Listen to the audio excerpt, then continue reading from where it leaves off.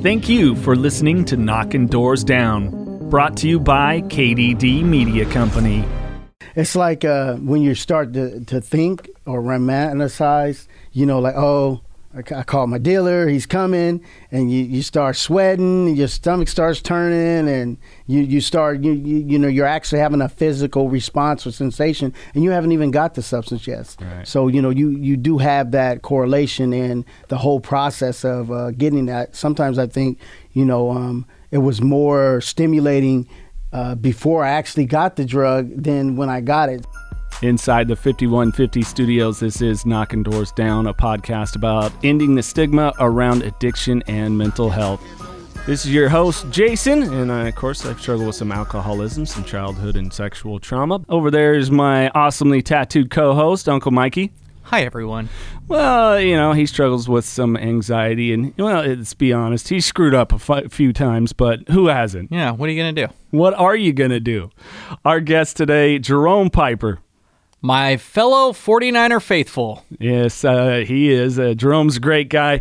Of course, working now with Aspire Counseling Services, but he does have a background of addiction and some childhood. I would think he would call it some trauma for sure, because he talks about his dad not being present, but having some stepfather figures in and out of prison, obviously some struggles. And, I could relate to him because he did and you'll hear it in the conversation, he kind of avoided the drugs and alcohol and really focused on sports, but eventually came to it as often as some people do. I was a late bloomer. Well, as I just recently heard with one of our past guests, Dr. Rob Kelly, you can be fluent in Japanese, but if you live in a German household, you will grow accustomed to speaking German, because that's just the way it is. And I think that might have been a similar situation with Jerome when he fell into it as well, based off of his past trauma. Yeah, and I think wanting definitely that bond, you hear that not a father presence, but wanting to bond with other people. Sure. And so we do that. I mean, men, women, people, it's just what we do. Yeah. We're tribal, whether or not we want to admit it or not, or we don't. So interesting story, great guy, and you're definitely going to enjoy this conversation. Plus, at the end of the interview, after we talk to Jerome, we'll do another little open door talk. Mikey, I'm going to bring up the truth will set you free. No, I don't want to talk about that. But not exactly. We'll talk a little bit more about that, so stick around after the interview as we expand wisely from our own perspectives. And of course, we can't do any of this without 5150 LTM. The LTM stands for Live the Madness. And what's that all about? Well, hey, we got to sometimes fuel our passions in life, and maybe it doesn't seem like the path that other people might want us to take or whatever it is, but we got to keep going for it and keep pushing forward with a passion. And you, listeners of Knocking Doors Down, you can get 20% off. How, Jason? It's pretty simple. Click that link in the podcast description, which is 5150ltm.com, and use the code KDD20. What is it? KDD20. That's 20 numerics. It's all in the description. Get yourself swagged out. What is it? KDD20. What is it? KDD20. Use the numerics. It's all in the podcast description. Sick, man. This episode of Knocking Doors Down is brought to you by Recovery in the Middle Ages, a podcast about two middle-aged suburban dads in their pursuit of life, love, and recovery. These guys are hilarious and informative, and they're brought together by their common struggle. Mike and Nat get to know each other's addiction story on air and realize they have more in common than they thought. Find Recovery in the Middle Ages on Apple Podcasts, Spotify, Facebook, Twitter, and middleagesrecovery.com. That's middleagesrecovery.com. The Knockin' Doors Down book shares all the history and inspiration behind the Carlos Vieira Foundation and how it all started. All proceeds from the book benefit the Carlos Vieira Foundation's Race to Be Drug-Free campaign. So what's that all about? Through the Race to Be Drug-Free campaign, Carlos Vieira Foundation raises awareness about drug abuse, donates to drug-free programs, and brings drug-free speakers into schools to educate youth. The Race to Be Drug-Free campaign's main program is the Gloves Not Drugs boxing program. This program is completely free for kids between the ages of 8 and 17 to learn discipline, strength, respect, camaraderie, and the art of boxing. The program was created to keep kids off the streets, out of gangs, and away from drugs. For more info and to get involved, check out carlosvierafoundation.org. It's all about that Dutch Brothers. Dutch Bros. I've I never like been. this. It's too much damn sugar. I can't do it. I know. I'm hooked. Really? Dutch Bros is good. Go get you the Golden Eagle. The Golden Eagle. Huh? Yeah, that's the one. That's like it sounds like some sort of football or athlete's nickname, right? The Golden Eagle. Heisman Trophy winner, the Yes. Golden Eagle. Johnny, the Golden Eagle. From Alabama. From Alabama. Roll Tide. Roll Tide, roll. See, Jerome knew what Roll Tide was. Well, you said Mikey. Alabama first. Yeah, but And he knows football. Yes. But he knows Roll Tide. So we had a You know what I'm guest saying? on. Oh, Jerome Piper here with us. Oh, are we going? Yeah, we're rolling. Hi, everyone. Yeah. Hello. From Aspire Counseling Services, and he's going to share his story of recovery and the amazing work he's doing. But yeah, so we had this guest on, and she's from Alabama, and she was a Roll Tide, and he's like, "What the fuck is Roll Tide?" I'm like, "I've said it to you so many times. Like we're in L.A., a pretty lady walks by, yeah, she was Roll Tide. You know, it's like, I'm like, what the fuck does that mean? When I see a pretty girl, I'm like, hey, what's up? hey, It means you're getting blown out. Okay, all right. They hung 50 on you, and it's ugly in the fourth quarter. It's gonna be a long bus ride home. But she was explaining it like they'll say it at funerals, like Roll Tide, Roll Tide, and I'm just like, what? That literally it means everything if Yeah. you say it. yeah, I still don't get it. it's She was a sweet lady, but Roll Tide, it's I don't get it. yeah. I Hey, still don't. Maybe it's just I'm too California could for be. Roll Tide.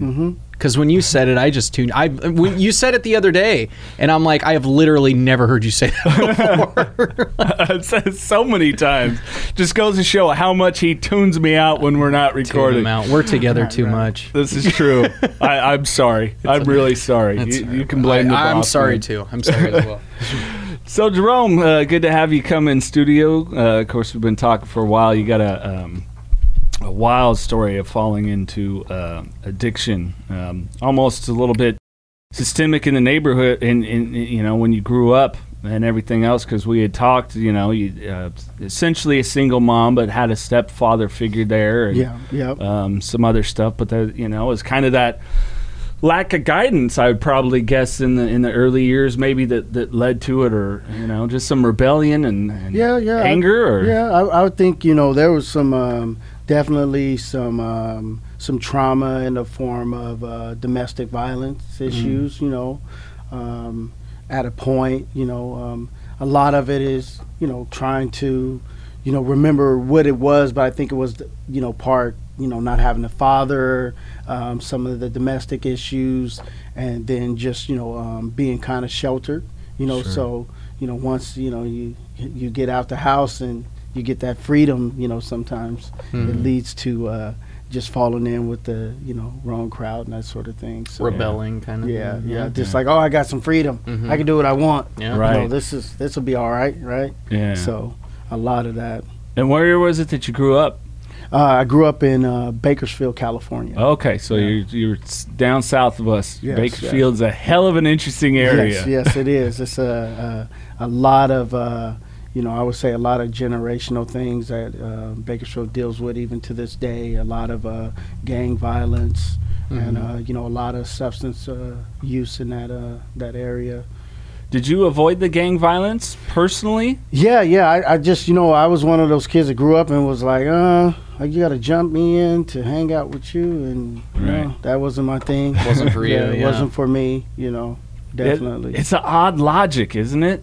Yeah. It's like, we want to roll with you. Cool. Yeah. How's that going to happen? We're going to beat the shit out of you. yeah. It's like, Gotta make sure you're Huh? down. yeah. Gotta make sure you're down. Yeah, so that wasn't my thing. Kind of gravitated towards sports. That was my thing. I think the first sports like cross country and baseball. Loved some football. So were you was it one of the types of situations where we talk football a lot? So we'll say Richard Sherman. Like, were you around it all the time and it just didn't come to you? The gang life, what I'm talking about, like it didn't just, you weren't attracted to it, or was there people talking you out of it, or you just were just completely? I think I was more attracted to the sports. Right. You know what I mean? I wasn't attracted to that, that type of lifestyle. Sure. I think as I got older, I kind of got attracted to more of the street life. You know what I mean? Because it's kind of easy to adapt to that. Sure, yeah. Once you hit that, kind of fall to that degree where I was at in my life. Yeah. Well, so I, hearing that, because I can relate, and I was fortunate to have friends and positive parents, as we talked, my background of father of addiction, but I wanted a camaraderie, I wanted a connection, and so, when does it start, though, because you went on to junior college to play football? Yeah, JUCO? junior college, College Sequoias, Go Giants. What'd you play? I played strong safety the first year, and then the second year, defensive guy. Cornerback. Yeah. Okay, nice. Sequoia Strong, let's go Giants. It's funny knowing you now for a few months. You're just the nicest, sweetest guy. I just couldn't see you as a killer out on the field.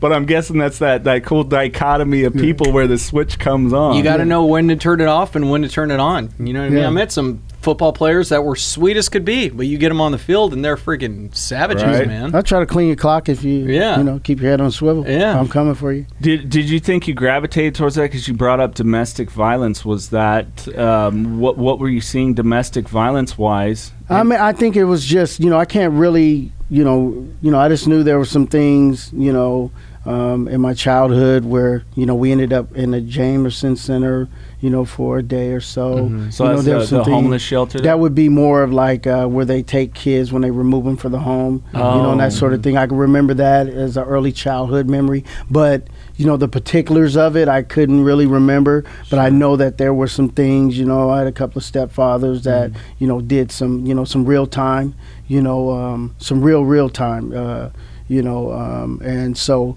having that, I think early on, it allowed me not to go down that path because I've seen them, in and out of jail and that sort of thing. So, and in and out of prison. And so it was like, I don't want to do that.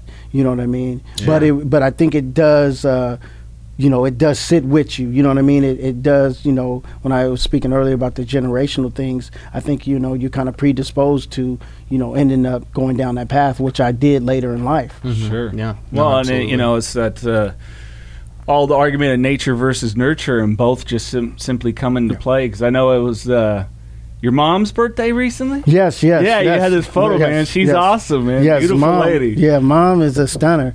She turned 63, and she does it big, and definitely, the light of my life, and definitely held me down when I was in my addiction. And, I wouldn't be sitting here, if it wasn't for her. My grandmother, rest in peace, she, you realize some things. I could realize when my grandmother was here and she passed away, it was like, I know someone wasn't praying for me. Like I had that sense, and then I feel like that's when a lot of things start attacking me.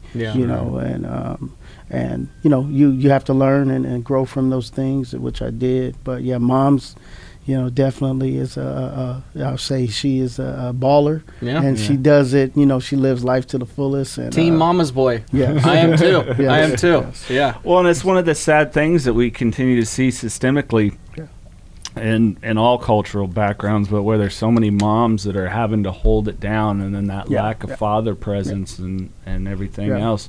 But really, I mean, you got yourself to junior college. What's the point where it really starts to fall off the rails, so to speak? I think I've always, partied. So it was always, in junior college, you just, I guess that rite of passage. Sure. That rite of passage as a young man, and you don't realize, when you dabble in with these substances, you don't realize that, because junior college was the first time I tried cocaine. It was a game I didn't play too well. You know what I mean? It was upset, like, oh, coach did me bad. And then there's some, there's some guys on the team, and that's what they did, to celebrate. And I'm like, let me try this. Yeah. And, from there it was on. So, You're immediately hooked then. You loved it. I wouldn't say immediately hooked, but that was the first time. And, and it wasn't a bad feeling that I recall. But I didn't really get, really hooked on that until, till about that, I would say during that, if you remember that Mac Dre era, the Thizzle. Of course I do. I think Ecstasy, or Thizzles. How old? What year did you graduate high school? 96. Yeah, we're the same age. Yeah. So. How old were you when the Thistle was big? I think I had to been in my 20s. Yeah, 30s? I was gonna say I was in Late high school when 20s? that came out. Late Yeah. 20s. Well, early you're 10 years 30s? younger than us, Yeah, so yeah. it was Yeah. probably That played at every prom. late 20s, Yeah. late 20s, We mid do late that 20s. thing. Everybody was doing the Thistle. Yeah, so that when that era happened, I think Ecstasy was a gateway Sure. to the cocaine. Sure. You know what I mean? And so that was really something that, kind of took on a life of its own. Mm-hmm. Sure. Just kind of partying, always at clubs, Right. parties, Right. to Vegas. I remember one time I went to Vegas 8 times in 1 month. How do you do that? How do you do that 8 times in 1 month? I didn't even, That's not even fucking logical, Yeah, bro. yeah. I go to Vegas one time in 8 years. Yeah, So that's how I am with. I cannot do Las Vegas anymore. Yeah, I think it's been a good 15, 16 years for me, but I went for 2 days for a bachelor party, and Sunday I'm like, get me out of here. I am ready to just go home. Like I just want to go home. But keep going. yeah, sorry. no. I go to Vegas now and I catch a meeting. Yeah. I'm Right. surprised you could catch a meeting in Vegas, Yeah, right? Yeah. yeah, for Yeah. sure. For so sure. so it starts, you're kind of, I'm guessing once you're in JUCO, junior college, that early 20s and stuff like that. But, the interesting thing about our brains, it doesn't fully mature. They say 25, 26, men a little bit later than women. And I'm guessing still that unresolved trauma there. And so you're kind of thrust into manhood with all this stuff. Yeah, just I would say that I really didn't get fully addicted till after 25. So my brain was developed. So I think that has a lot to do with it. Sure. And that's why the work that I do is so important to reach these young men and young women. To give yourself a chance. Because once you get addicted, before your brain develops or it's fully developed, you're putting yourself at a disadvantage. Mm-hmm. Right.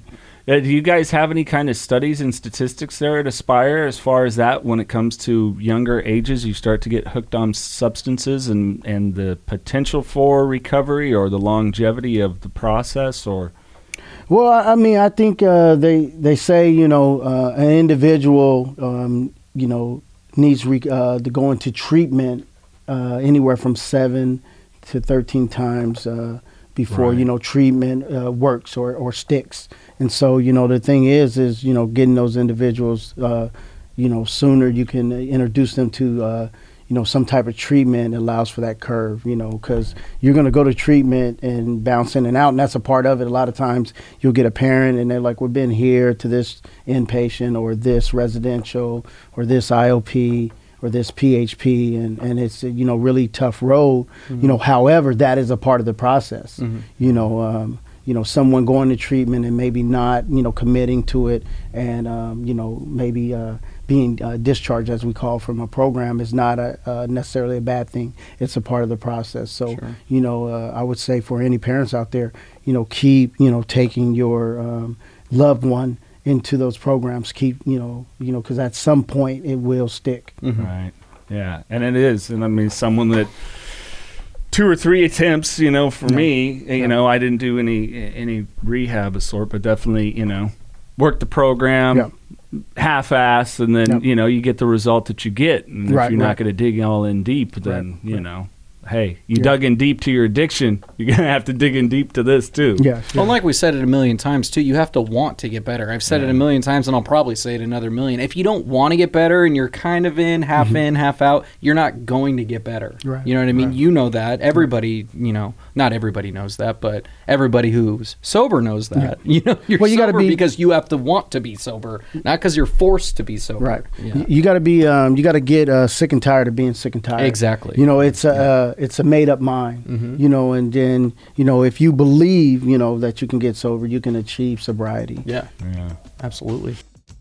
More at Jerome Piper coming up. We'll find a little bit more about his rock bottom with addiction and how the birth of his youngest child, his daughter, really was a big catalyst for his sobriety. Plus, those fun random questions and, of course, the open door. We'll be talking about the phrase, the truth sets you free. And I say not exactly. Recovery in the Middle Ages, a podcast about two middle-aged suburban dads and their pursuit of life, love, and recovery. Hosts Mike and Nat brought together by their common struggle of addiction. They get to know each other's addiction story on air and realize they have more in common than they thought. They discuss current topics of interest to the recovery community, including 12-step, alt recovery, the newest medical research, and with honesty, humility, and a lot of humor, talk about their daily struggle to maintain their recovery and anonymity in the world of soccer moms and PTA meetings. If the neighbors only knew. Find Recovery in the Middle Ages on Apple Podcasts, Spotify, Facebook, Twitter, and middleagesrecovery.com. That's middleagesrecovery.com, a proud sponsor of the Knockin' Doors Down podcast. 5150 is a lifestyle. We believe in pushing yourself, finding your passion, knowing your dreams and working hard, and always striving to make those dreams your reality. We believe life is too short to sit back and say, what if? Go after it, grab it, and make it happen. Being 5150 is committing to that long, hard road. That road you know is going to be tough, but the most rewarding. That's living the madness. That's 5150. If you're living the 5150 lifestyle, then celebrate by rocking the goods. So listen up. There's a special deal for listeners of Knockin' Doors Down. Go to 5150ltm.com and enter code KDD20 and receive 20% off your purchase. That's 5150ltm.com. So, you say it happened a little bit later, after 25, after, that kind of, as science says, fully developed brain. What is this falling off the rails? Did you just stop giving a shit about sports? Did sports end for you? Was it just no goals? No, what? So, I had my first child at 30, and by 33, I had my first arrest. And so, I always coached and worked with kids. And so once you get that first arrest for possession of a controlled substance, obviously, I can't, no one's going to let me around their kids to coach, right? So that's something I always had passion for. And I think that, at the time I was, going to school to be a teacher. And so, that kind of, shut that down, because of my choices. And so it was kind of like, what do I do now? Didn't know what I do, and the drug was there, and I eventually moved from cocaine to crack and then to meth, and it just snowballed. I think in that time in Utah I had 4 arrests, 7 allegations in maybe a 3-year period. I didn't do a lot of time, but the most time I ever did was 78 days, and I did it in max because I was, I got arrested. I had a warrant out, and the cop tried to arrest me, and I tried to run, and that was that doesn't really work out. Huh? It was in the snow, slipped and fell. In the snow, doing snow angels, and cop was like, "If you don't stop resisting, I'm going to drop my knee in the middle of your neck." And I was like, "Oh," I stopped. And so. He got a scratch on his elbow, and they said, "Hey, that's a assault on a police officer." So every time I go to Salt Lake Metro County Jail, I go to max, and I did those 78 days, and it was just like, oh, this is my life, and never being in that type of situation that was a traumatic experience. Oh yeah, just like I'm this, what I fought so hard not to be in my life. I'm following the same path as some of my stepfathers, and I didn't learn the lesson that their example should have taught me. And so it was just a lot of looking down on myself, like, man, how did I do this? How did I get here? Sure. And you're sitting in the cell, so we got a lot of time to think in there. Yeah. So I mean, that shame is people that if you watch a movie, you see the guy crying or something, and you get a chuckle or something. That's the fucking what I like. That's what it's like. Yeah. It's exactly what I did. Sitting in handcuffs because I ended up laying down, tightened up too much. They wouldn't, they're not going to come loosen them up for you. Yeah. And you in jail, oh my gosh, you would be screwed. I was, hey, it sucks. Literally a figure, right? Be like, he is pretty. It's such a shitty deal. Now, you mentioned Salt Lake. So when did we leave the Bakersfield area for Salt Lake? So that had to be, I had my first daughter was born November 16th. 2007, right? And then I had a son November 10th, 2009. So right about, I would say right about like 2006, because I went out there, right about then. But I didn't get arrested. This didn't happen until about 2013. So like I said, I played football. I played football. Graduated from College of Sequoias in 2001. Went back to Bakersfield. From there, I coached from 2001 to about 2004. Went to Kansas and played at Tabor College in 2005. And then about 2007, I ended up back in Utah, married with my first child on the way. And so really, I think not having that community, I think community is really important. Yes. Having your support system, however, that I think that experience prepared me for today, because I'm in a different city. I'm not from Fresno, California. Shout out, go Dogs. You know what I mean? But being in Fresno, I don't have the support, but I think that experience prepared me. Sure. Not having the support. It's just me and my youngest daughter.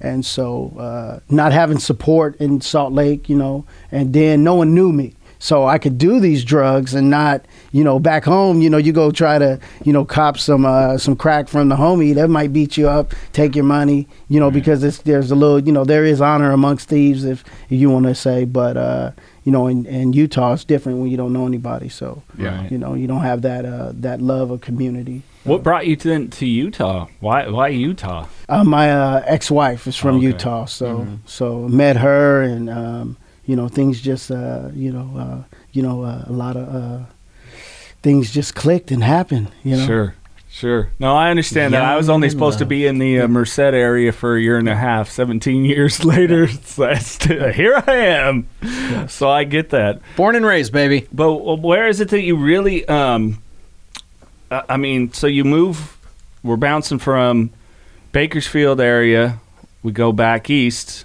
and then we end up in Utah. Mm-hmm.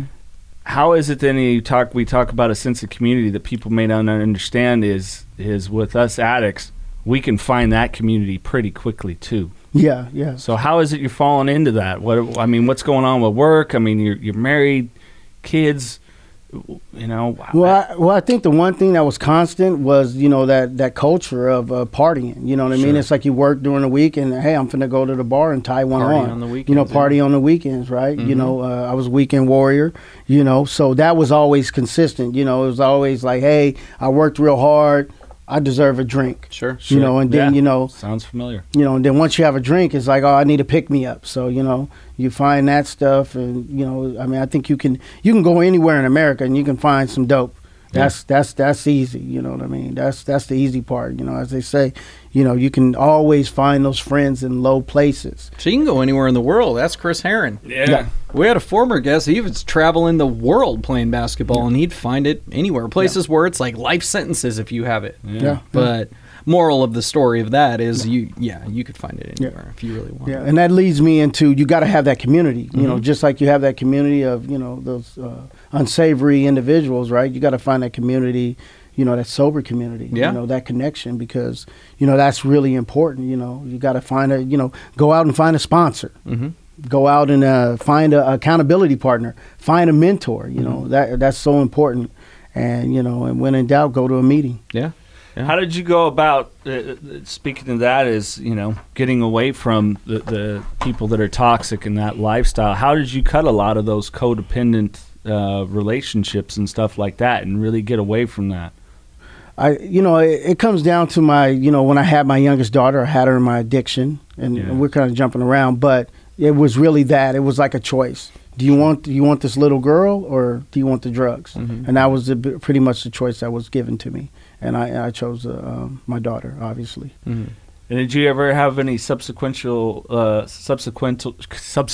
is the word, relapses following your first attempts at sobriety, or was it something that once you dug in, you worked it pretty good? Before my youngest daughter, was born, there was a lot of relapses. A lot of times, I stopped for a month here, a couple of months there. I find a good job and focus. It always was around that first paycheck. Like I didn't have any money, so I couldn't buy any drugs. So, I didn't have a job, or I lost a job. So now I'm working, and that first couple of checks start coming in. Oh, I got a little extra money. Now I can kind of go indulge. Sure. Along the road, there were a lot of relapses, lapses. Maybe at the time I didn't have the education to understand, the difference between a lapse and a relapse, and the errors in my thinking, along the way. But yeah, there was a lot of the stop, start, stop. Oh, this is PCP. Let's try this. You know what I mean? New drugs, because at the time drugs excited me. You learn about something new. I can remember, when ecstasy hit, it was like, let's get these blue dolphins and white Buddhas, and I think the names of the different pills was like appealing. You sought those things out. Oh, where can I find these at? I'm hearing about them, through the grapevine, as you want to say. But yeah, I think that was it led me to when my daughter was born. Like I was saying, it was like, hey, you want your daughter or you want the drugs? Did you ever have any bad trips or overdoses?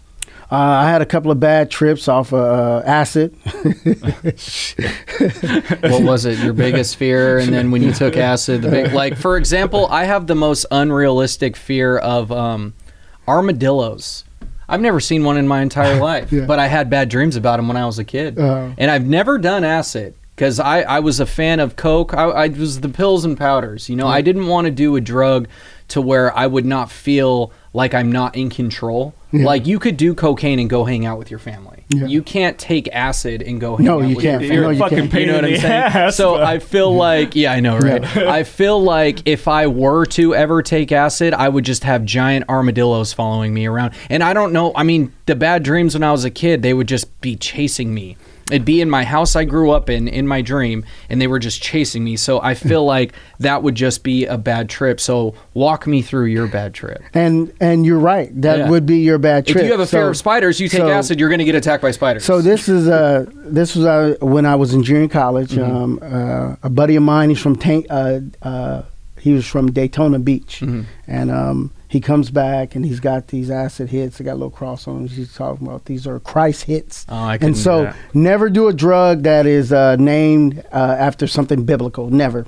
No, it's bad decision. It's like sacrilegious. Yeah. So a worst decision ever made in my life, and we're sitting there when the first Blade came out. Oh, and one of my favorite movies. Yeah. Actually. So one of my buddies, he's in there. He had blew out his knee. He's sitting there on the couch, and then me and another guy were just sitting there, and that scene where the blood comes out of the sprinkler comes on. Oh yeah, and then this guy, the rave, and it was some powerful stuff where I forgot I took it, and we're just sitting there, right? And that scene comes on. The guy jumps up and he puts stops on the VCR, so that tells you how long ago he put stops, and it was just immediately everything just turned to like someone took a spoon and just you couldn't make out the walls, and it was just like one of the worst experiences ever. That was because what was it called? Like a Christ hit, I think was. See, that was the big guy upstairs telling you all fucked up. Now this is what you get. That was a God shot right there. Yeah. Last time I ever did acid, and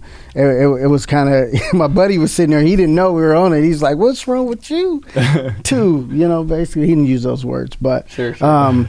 Just and you learn, and it's one of those things where it's just like the drugs have this appeal. Yeah. They have this pull, like this would because of the name or just that experience, and like I said earlier, it's the rite of passage. You know what I mean? Like this is something that you kind of inherited that you should do, that we're supposed to do as young boys, young men. Like we're supposed to do this, to fit in. You know what I mean? Maybe if I'd have been more secure in myself and a guy offers me that, look what I got, I would have been like, nah, I don't think that'll be, be good, and so it's just one of those things where, that peer pressure is tough. Yeah, peer pressure is a motherfucker. And we really got to continue to do, like you said, educate not even just a youth that is, I mean, I just feel for it being a father or two, and you as a father, and, you know, Uncle Mikey over here. Single dog dad. Yeah, but Uncle Mikey, and seeing it with kids and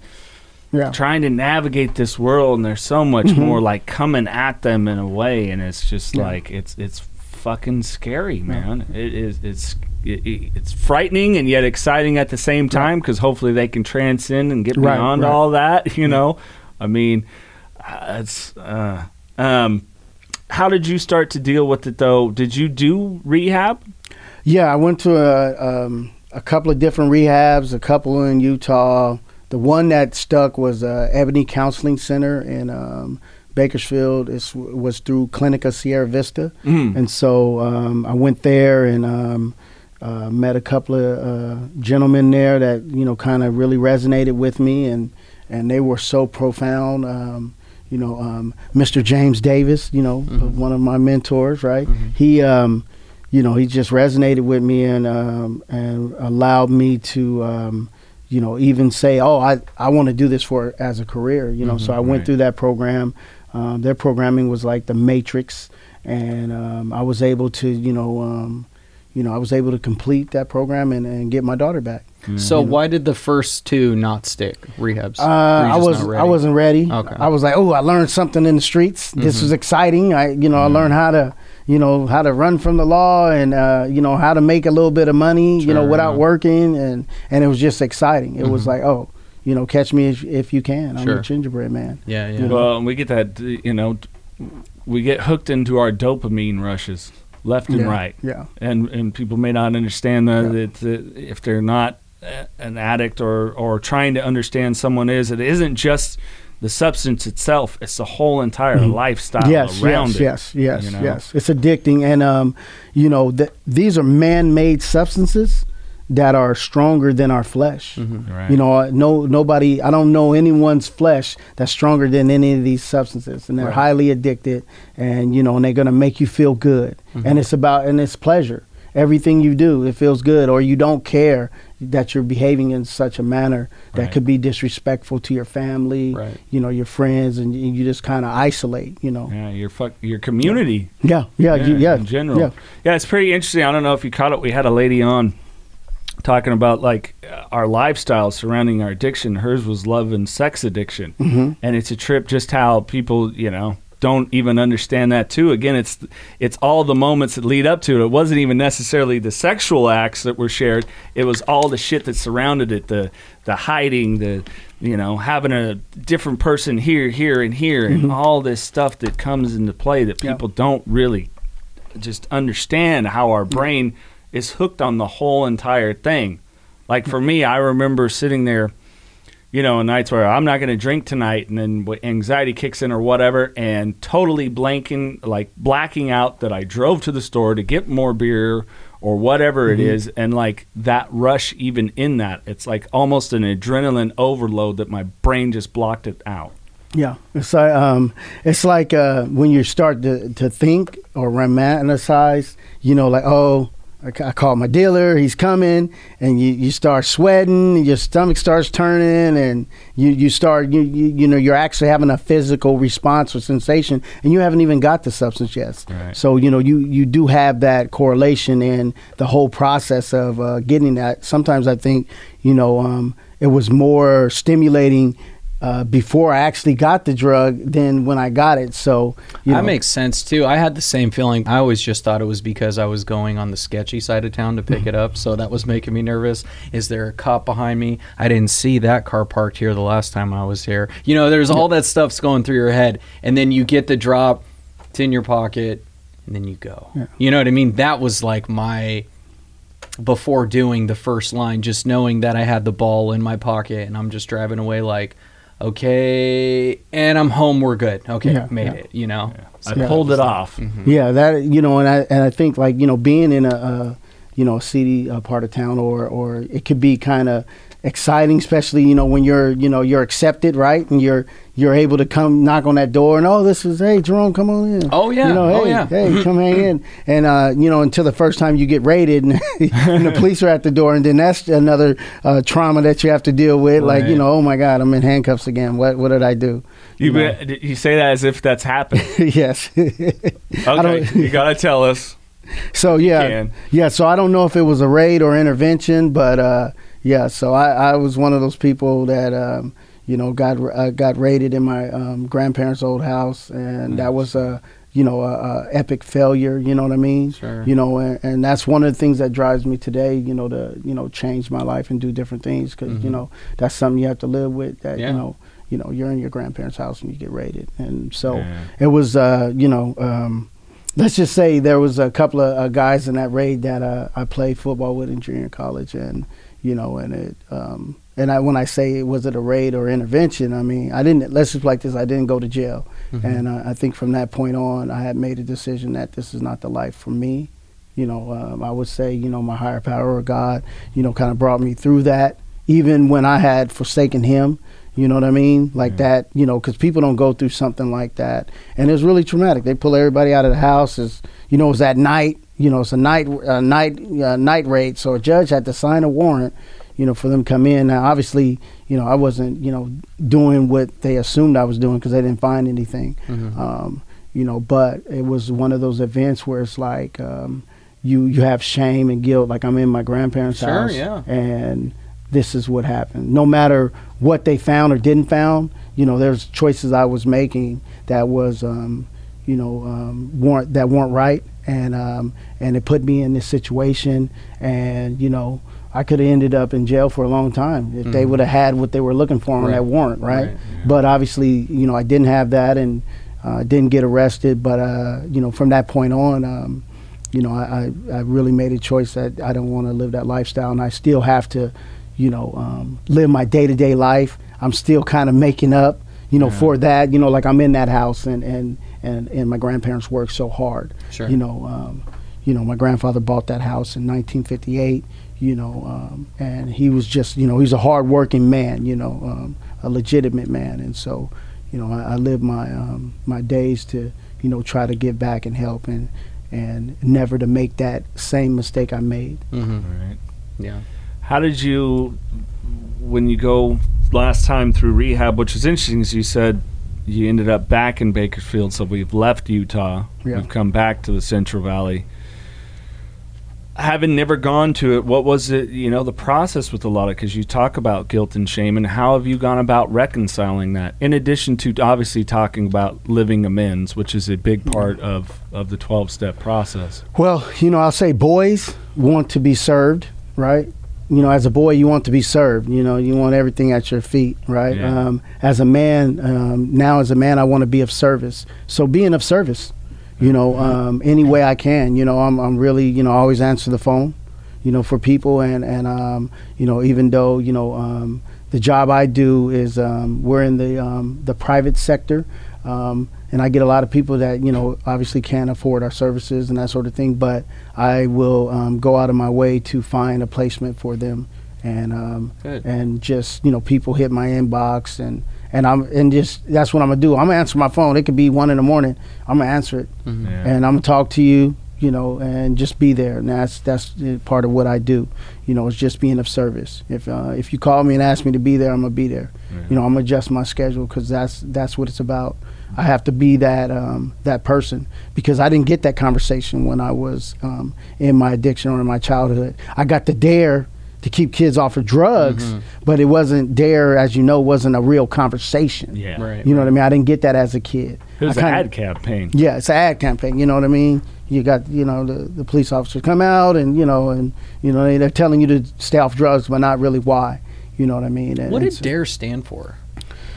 You guys remember? I remember seeing that too, but I don't remember what DARE stood for. I seeing that I don't remember either, and that just tells you how impactful it was. This is your brain on drugs, and it was a Friday. That was probably more, more memorable than that campaign. Yeah. But just being of service and being there for my community, is just really, how I focus, and just my life is sobriety.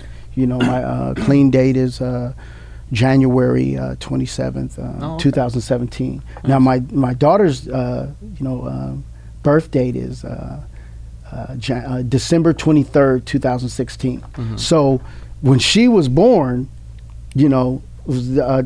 Christmas Eve is the next day. Right. So on Christmas Eve of that year, CPS is removing her from the hospital out of concerns for her well-being. And so that was a catalyst for me to get sober and find recovery and find this lifestyle. Because it was an epic fail as a father. I got a bunch of epic fails in there, right? And and being able to talk about it and own it. I own my failures. I own my choices. You know what I mean? And being able to talk about it and say, hey, you know what? This is what I did. But however, you can change. Because a lot of people deal with the shame and guilt and their choices, like, oh, I stole money from my family. Okay, you can make amends for that. You can make that right. Those situations are manageable. And I'm here to tell everyone it is manageable. As a father,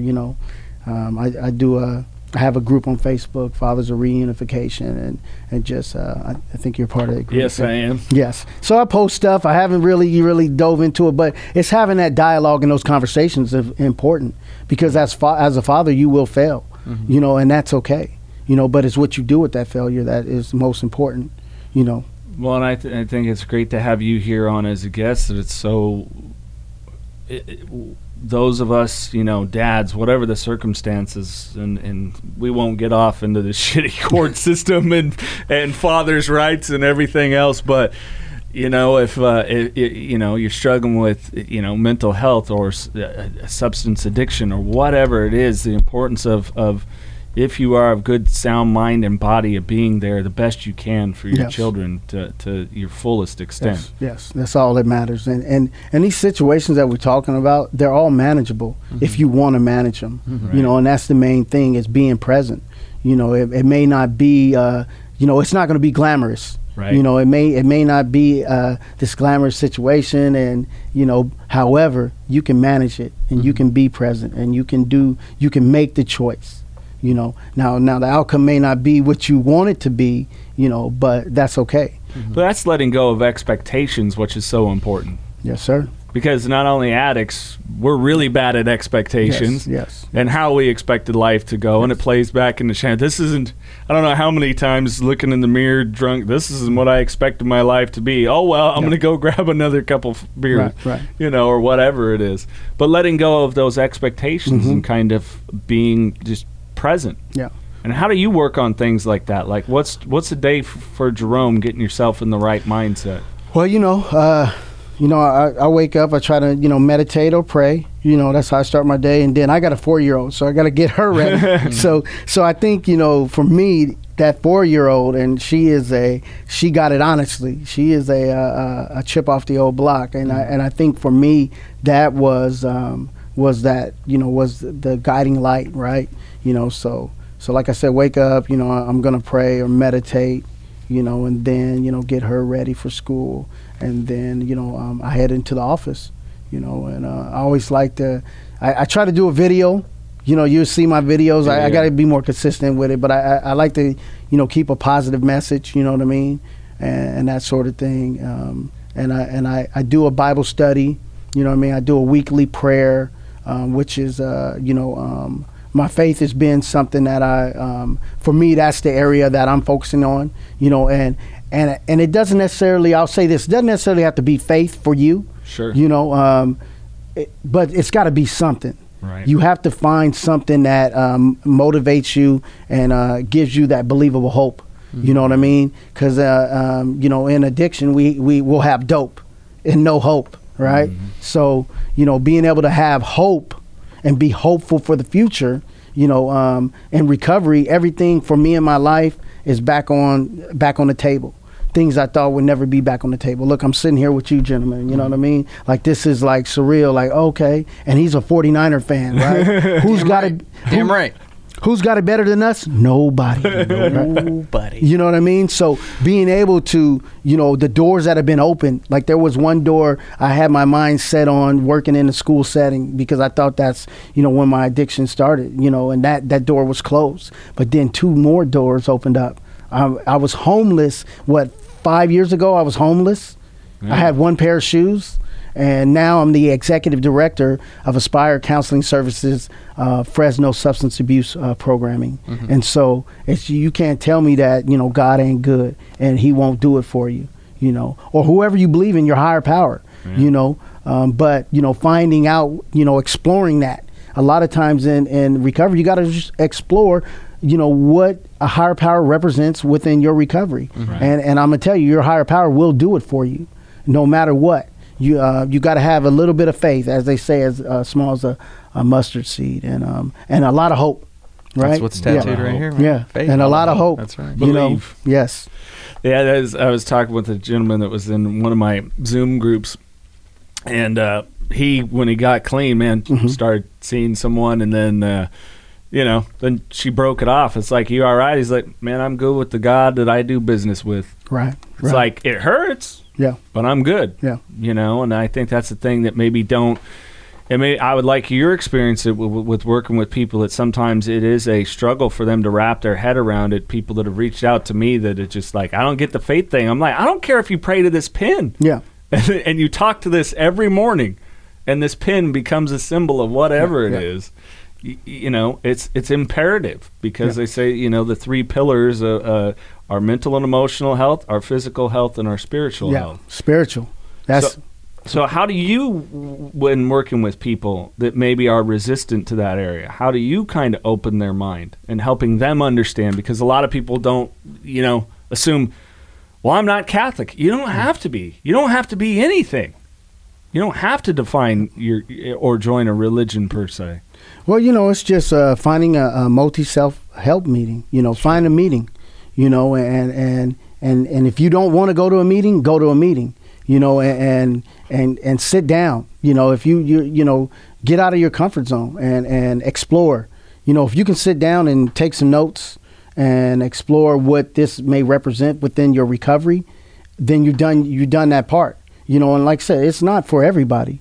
But if you don't give it a try, how do you know? You know, so some people, they're, you know, for whatever reasons, they may not be open to that. Like you said, they may be against it. But, you know, if you do not, you know, put yourself in that situation, and it's not go to the same meeting, it's go to different meetings. It's if you got to drive to L.A., because the L.A. meeting is going to be different than the Bakersfield meeting, or go to the Bay, you know, you got to get out there. And you got to, you know, as they say, if you seek, you will find. So you have to seek it.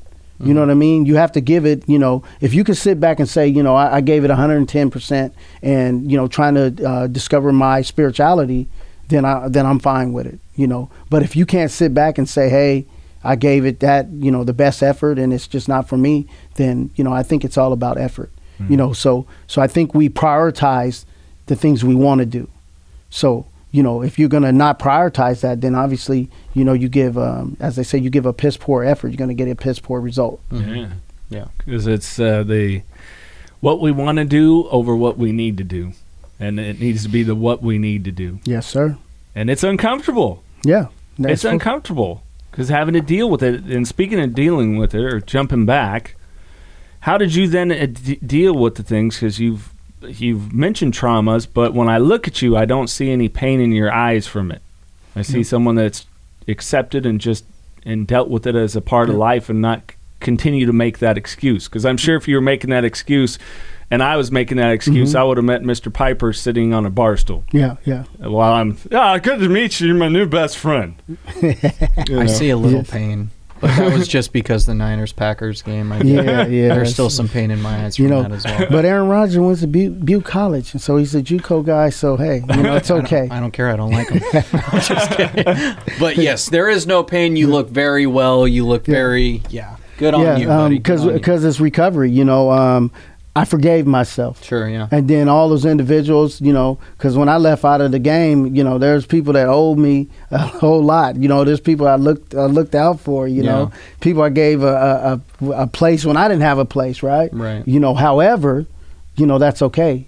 I forgave them. And for me, I gave it all to my higher power. Mm-hmm. You know what I mean? I forgave myself. And once I did that, because it was all these, dreams, hopes, and aspirations that I wanted to be this, this coach and be this, this example.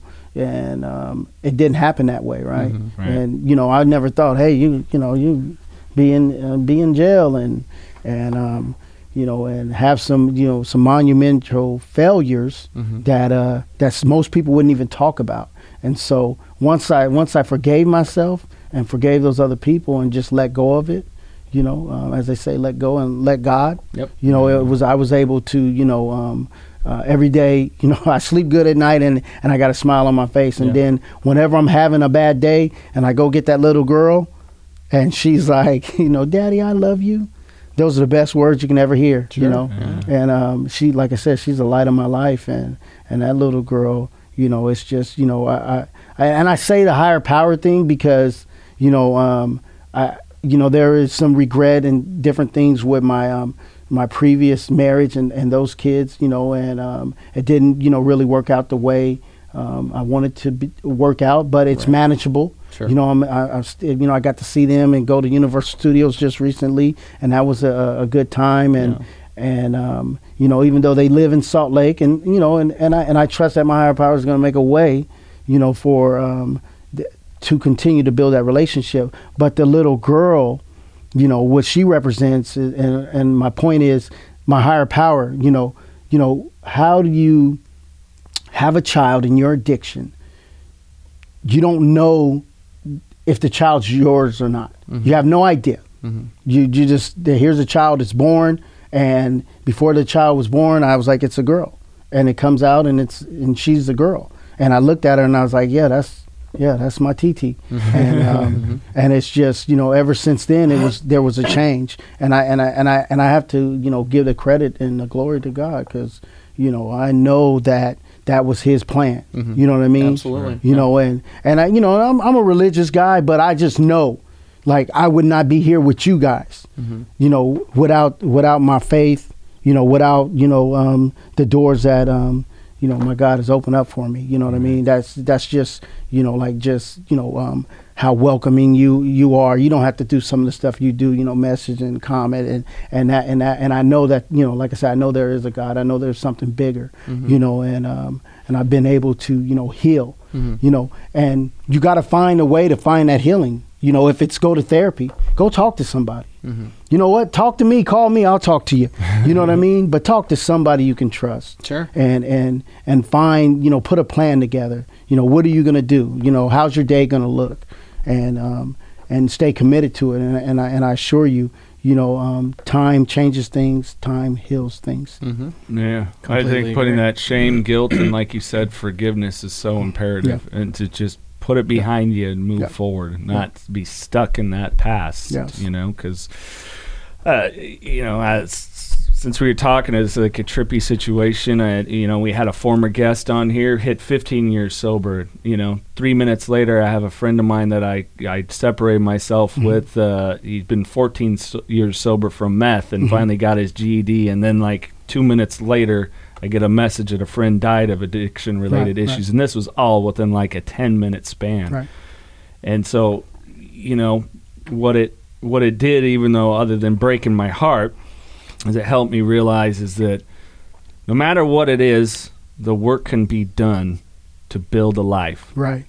And let go of the bullshit expectations. Because when I was a kid, I wanted to be a G.I. Joe, a movie star, and fly attack helicopters. I haven't done any of those. But in a weird way, life brought me kind of around full circle in doing the work. Yeah. This guy and I, we went to fucking Charlie Sheen twice. It's like, one of those guys that I loved, as an actor. Yeah. And of course, him to go through it and then to meet him in sobriety, it's just a trip of what life can present and really in addition to that, how things become manageable. Like you said, the shit that we use as an excuse to go shove something up our nose, open another bottle, whatever it was, it just starts to go away. Yeah. And it doesn't matter what walk of life you're in. You know what I mean? Like you're saying, your friend, he got his GED. Yeah. You know what I mean? You can start there. That is, you know, if you didn't graduate from high school and you go back and get your GED, I take my hat off to you. You know what I mean? Think about the courage. Think about the, you know, just what it takes to, at this age, you're grown to say, you know what, I'm going to go back and finish this thing. You know, and that's what recovery's about. It's going back and saying, you know what, this is my plan. I'm going to go do this. I'm going to go to school. You know, I'm going to, you know, there's great programs out there. Like if you've been incarcerated, Project Rebound. I'm a graduate of Project Rebound at Cal State Bakersfield. And individuals, so there's so much programming out there for individuals to regain their life and give back, you know, to the community, because that's what this is about. You know, I'm in a position to, you know, help Madera and Fresno County and individuals. And I'm not going to, you know, we're not going to eradicate all substance abuse in Fresno, Madera County. But I heard a gentleman say, you know, we're just a piece of a larger puzzle. Mm-hmm. And, you know, and so Aspire Fresno, we just get to be that piece, right. You know, and I get to, you know, live out our motto, you know, plant seeds and save lives. And I think it's important because if I meet you, and I talk to you, if it's a kid, adult, I'm, you know, my goal, I'm planting seeds in you. Mm-hmm. You know, I'm hitting you. You know, and because the main thing, if you can believe, you will achieve. And sometimes it's starting to believing in yourself. And you know, once I was able to believe in myself, and I was like, oh, I got 8 months, I got this little girl back. What? These people are crazy. They can get, you know what I mean? And I still got her today. So I wake up and she's still there, and it's like, you know, it's been a reward that you can't put a dollar amount on, you know. Yeah. And like I said, recovery is not glamorous. This ain't glamorous, you know. You don't go into this field because you're gonna get rich. No, you go in this field because I'm giving back. I'm being of service, mm-hmm. and I want to help individuals to gain the peace of mind that sobriety will give you. Because mm-hmm. the peace of mind that you get in sobriety is you can't put a dollar amount on. Yeah. And it really pays forward. Yes, sir. To your loved ones, your community, and just in general. Yes, sir. Mikey, finish your damn water. Okay. It's time for those rapid, fun questions. Just random questions. We don't have to answer them rapidly. Answer them rapid as fuck. All right, here we go. I'm just kidding. Would you rather fight 1 horse-sized chicken or 10 chicken-sized horses? 10 of them.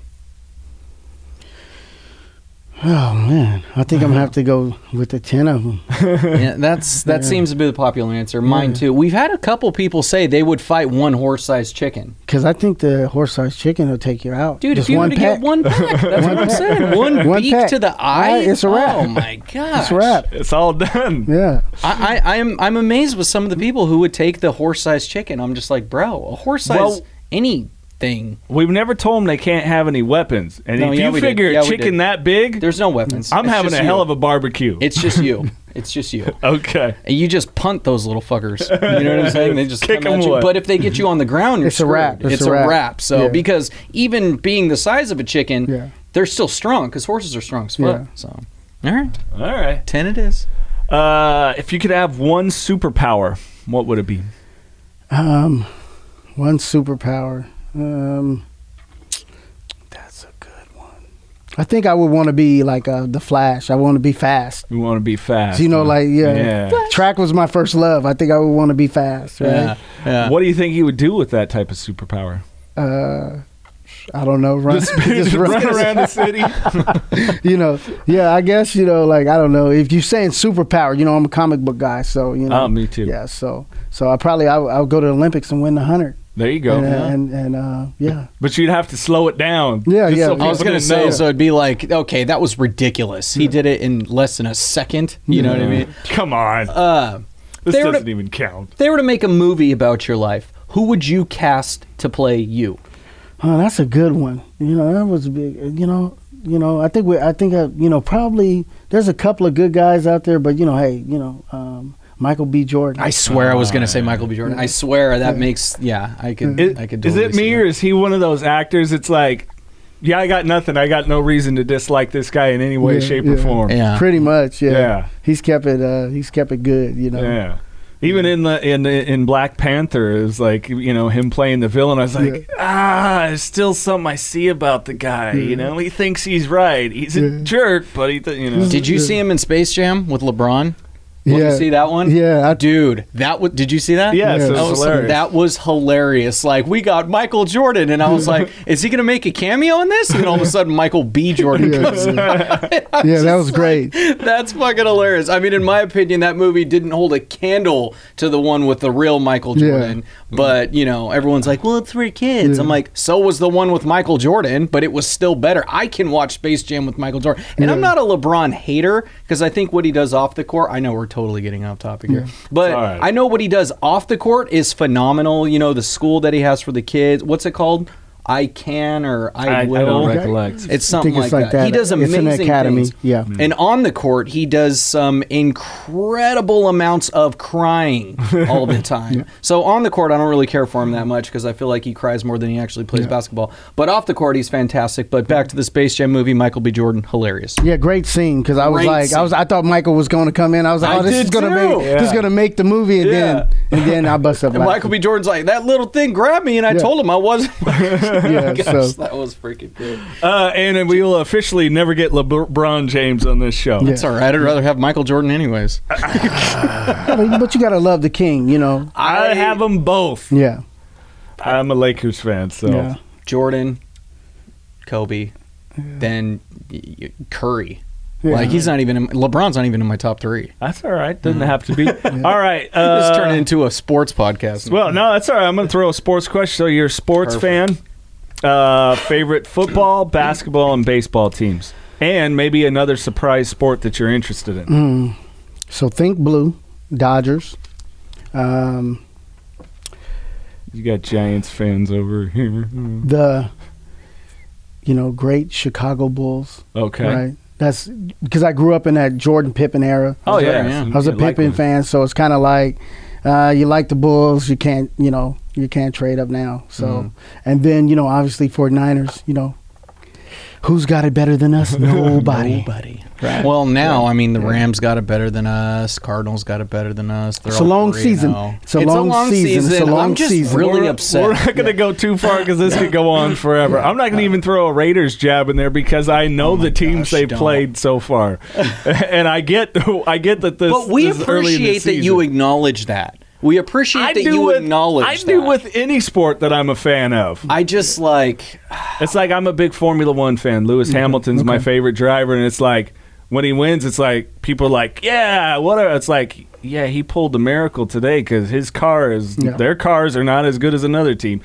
Surprise sport that you might be interested in. I got to root for Kevin Harvick from Bakersfield, California. Little NASCAR. Huh? Yeah. I got. Oh, here's my Kevin Harvick story. When I was in high school, I wrestled him at the Shafter Invitational. Really? And he choked me out. It was all bad. He pinned me. It was. I was just gonna say who won. Oh, It's like. Well, it's cool. You could say you got choked out by him. Yeah. Well, he's kind of a spitfire of a dude because he don't take no shit on the racetrack. So I can see him being kind of a tough guy. He went to North High, so if you know anything about North High. I think I was at BHS at the time. Yeah.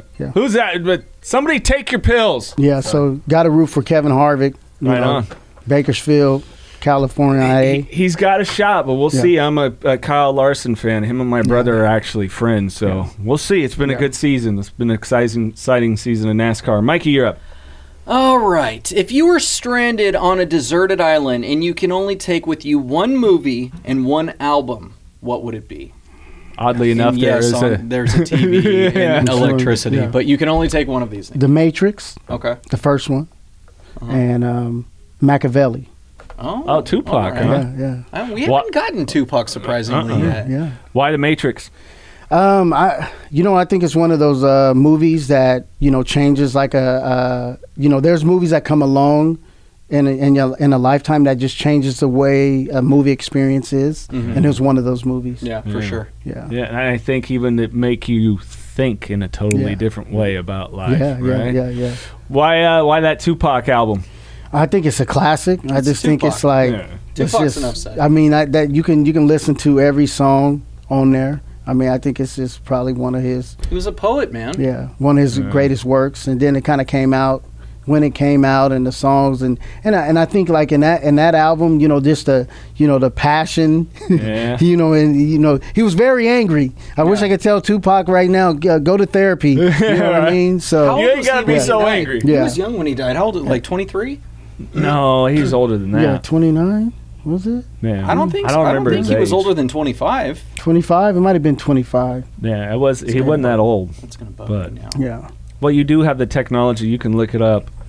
Yeah, somebody look. I'll look it up. Yeah, look it up. No, that's interesting that you bring him up because I remember him, and just like music in general, a white kid in a rural area, and then hearing like what first song I heard from him was "Brenda's Got a Baby," and it was like, wow, okay, this stuff. It was something about when you see it on the news. I'm always, even the news today, like, oh, bullshit, there's an agenda. But then when you hear someone really talking about it and telling this story Yeah, that yeah, was yeah. there, 25 years old. Yeah. Yeah, wow. 25. 25. it was the stuff that started to open my mind, Yeah, yeah. in a different way. So, well, Mr. Piper, we like to leave the guests with the last thoughts, words of inspiration, and any way people can get a hold of you, contact you. Well, I'll leave you with this. Find a meeting. Don't use no matter what. And, reach out and ask someone for help. It's all right. Just reach out. And if you want to reach out to me, you can reach me at 559-777-6797. I'm at Aspire Counseling Services in Fresno, California. We also have facilities in Bakersfield, California, Simi Valley, Santa Clarita, and San Luis Obispo. And we do have a 24-hour 1-800 number, which we have a chat on our website at aspirecounselingservices.com. That 24-hour number is 888-585-7373. So just reach out. Reach out and, go to a meeting. Yeah. If you can reach out to a dealer, you can reach out for help. Yes, sir. Yes, sir. Mr. Jerome Piper, thanks, man. Appreciate you. Thanks for having me. Mr. Jerome Piper, cool as shit. What a great fella. Yep, I thoroughly enjoyed that. Someone that's actually become a friend. We talk about once a week now, and so it was cool for him to come in and just share his life. Hopefully somebody out there relating to that, and you're inspired or continue to be inspired no matter what your path is. Yeah, no, absolutely. Mikey, Jason, we've all heard the phrase, the truth will set you free. the truth shall set you free. Yeah, the truth shall set you free. And I say, no, it'll piss you off first. But it doesn't mean you're not free. Not free, but it kind of takes me back to one of our prior episodes, Wade Gilbert talking about no matter what the hardship is in life, you got to walk through it. And I was really thinking about that. The truth shall set you free. Once I got truthful with myself, like I got a problem, it pissed me the fuck off. It really did. I need you. Bloop bloop. That's a code for me telling Jason to get to the point. It's like a fast forward on TV. So for here going forward, if you hear that, that's what it is. Yeah, you were pissed off, but I'm curious as to hear how it's not true in your opinion. Okay, so the truth shall set you free, but it's going to piss you off first. Okay. All right. So it's kind of like you and I, prior to this podcast years ago, we'd go hang out, have a cup of cocktails. We weren't getting shit-housed or anything. We could just hang out. Right. So I can't, that's just something I can't do anymore. I just can't. I know it's a problem. No matter how much I dig and dive into my traumas or unravel stuff or I'm at peace with things, I just have to accept that no matter what, that's just not in the cards for me. So it's I think anything we have in life is sometimes we just got to come to terms with ourselves when we look in the mirror and look at our defects and say, there's certain things I just can't do or I won't do for the greater good. And it might piss you off because we had a lot of good times. Like I know there's some big concerts in 2022 we're talking about. Chili Peppers, baby. Yeah, I mean, I got the Motley Crue, Def Leppard. It'd be cool as shit to go chill with you because we are friends outside of work. and have a beer and a hot dog or whatever, or go to the baseball game like I used to. I used to love to have a beer, a hot dog, and pop some sunflower seeds in there and chill and watch. Especially, we're both Giants fans, so some excitement going on, with them and the Dodgers. But as of this recording, but I just can't. So it's kind of like we could still go and have fun and not drink. And to comment on top of that, don't you feel free without alcohol holding you down? I do, but what I'm saying is it pissed me off first. Well, yeah, but everyone's saying like things happen for a reason. Yes. That reason is ultimately part of a bigger goal. But some of those things that happen along the way are fucking awful and can suck. Oh, yeah. And it would piss you off or make you sad or this or that. But ultimately, it was for the greater good. Absolutely. So that's what that statement, I think, was for. Yeah, and I think going back to even other things where I sat and I blamed everyone or something else. Or, well, people in general, I think we do, I was late to work. Sorry about that for being late again, boss. It was the train. Well, it's like we actually don't. We got to take everything into account and be accountable. No, that's horse shit. There's a lot of trains on the way to work for me. I got stuck by 2 and like 4 semis. Yeah. And I come with the Starbucks. You never said this, but people will be like, oh, you're late for coffee. It's like, no, fucker. I got stuck behind 2 fucking trains and 4 semis driving in the fast lane. So that is a valid excuse sometimes. Sure. Sometimes. I mean, it happens, but, But I get what you're saying. Yeah. I get what you're saying. So it's, I was really thinking about that. Yes, the truth shall... You say it. You can't say it, can you? The truth shall set you free. It's fucking you up. The truth shall set you free. But at first, it might piss you off. Sure. And I think that's just... There's fine print. Yeah, I think that's just a part of embracing it. And I think we have to, everyone, no matter what it is, if you're listening for this podcast to be entertained, informed, or you are struggling as I have with addiction, or... Are you not entertained? Or both of us with mental health. Me, of course, with anxiety, depression more so than anxiety. And, of course, you admittedly with anxiety. It's we got to walk through it. So it's kind of like, yeah, it pisses me off to have anxiety. It pisses me off that, like, at one point that, shit, I'm an alcoholic. This is a problem for me, but now it is a gift. So my point in that is we got to walk through the shit. We just do. Yeah. I was pissed. I'll never forget it. I was about 20, I guess I will forget it. Well, I'll forget my age at least. I was like 22, maybe 23. And I remember I just got on these new meds for anxiety, and I don't know, it wasn't like Xanax or a Valium or anything like that. It was something you're supposed to take every day. I mean, I guess if you want to be specific, they do prescribe Valium and Xanax every day. But this wasn't that. It was something they prescribed every day, and I remember it just enhanced the shit out of my anxiety. I remember punching myself in the thigh as hard as I could because I was trying to redirect my thinking. I was trying to focus on pain. People say, like, put a rubber band on your wrist and snap your wrist, but none of that shit worked for me. And I remember just being so annoyed. Like, I would wake up in the middle of the night and I couldn't sleep. Right before I'd fall asleep, I'd have an anxiety attack. And then I'd be tired as hell. But right before I'd fall asleep, I'd have an anxiety attack. And I was mad at the time, but now it's just, I'm 33 now, and it's just kind of like, you know what? These are the cards I was dealt. It is what it is. Like, I'm having an anxiety attack. It could always be worse. I could be actually having a real heart attack. Yeah. You know what I mean? There's people who, have it way worse than just people who suffer with anxiety and depression. So that's why I'm kind of just like, you know what? These are the cards I was dealt. I'll just learn to deal with it. And I feel like I have. I still have anxiety every now and again, but I'm not pissed off anymore. Yeah. No, neither am I. Not saying you are. I'm speaking way. Like just, in general and whatnot. But yeah, the truth shall set you free. Back to that. It may piss you off, may get you feeling some type of way, but ultimately, I think we can both agree that it's true. Yeah. It's not weighing you down. There's nothing on your chest. That's like, I'm keeping in this lie. But once it's out, you're good. Yeah, I think so, and that's really what I wanted to get your take on it, that for a thing of encouragement, because I'm not pissed about it anymore. It's kind of, we talk about that superpower thing, and I love what we do. I love the listener feedback and interactions, be it people that catch an episode here or there, or the people that listen to all of them and reach out. I mean, they're just phenomenal. So it's a thing that hindered me at one time has now become like the greatest blessing of my life. Like, I'm in the best place, finally at 43 years old that I've ever been in my life, and I have little things. I have war injuries and stories or, trauma or whatever, but I'm fucking cool with it all now. It's fine. It's just part of my life.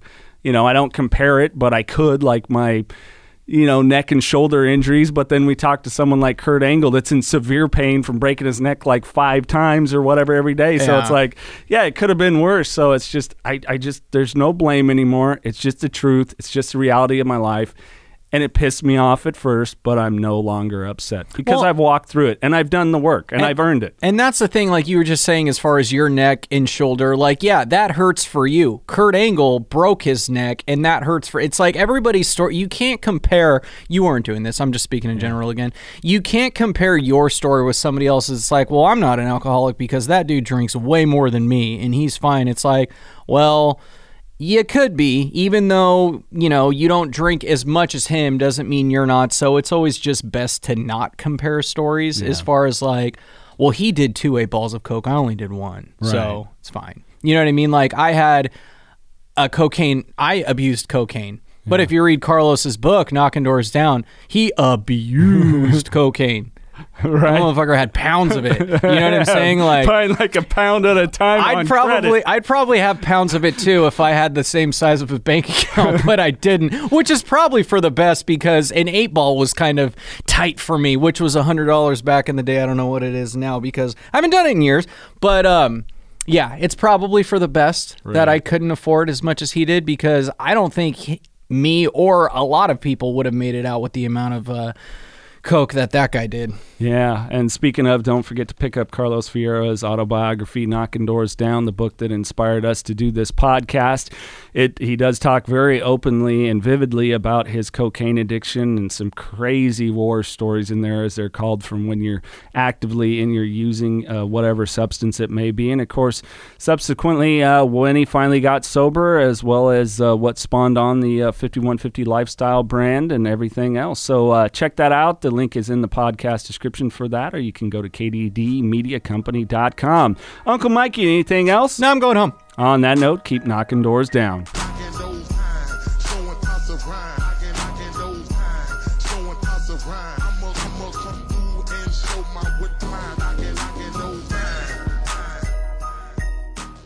Strengthening communities, providing resources, building awareness, empowering youth in need to overcome adversity and achieve success. This is what the Carlos Vieira Foundation is all about. Through our campaigns, the Race for Autism, Race to End the Stigma, and Race to Be Drug-Free, we're able to help so many in need. Our goal is to provide support to families and children and give these families opportunities that might not normally arise. Learn more and find out how you can get involved. Visit carlosvierafoundation.org today. This podcast contains the views and opinions of the Knocking Doors Down hosts and their guests to the show. The content here should not be taken as medical advice. The content here is for informational purposes only, and because each person is sharing their unique perspective, please consult your healthcare professional for any medical questions.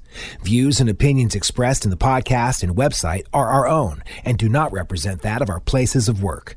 While we make every effort to ensure that the information we are sharing is accurate, we welcome any comments, suggestions, or correction of errors. Privacy is of the utmost importance to us. For those wishing anonymity, people, places, and scenarios mentioned in the podcast have been changed to protect confidentiality at the request of certain guests. This website or podcast should not be used in any legal capacity whatsoever, including but not limited to establishing standard of care in a legal sense or as a basis for expert witness testimony. No guarantee is given regarding the accuracy of any statements or opinions made on the podcast or website.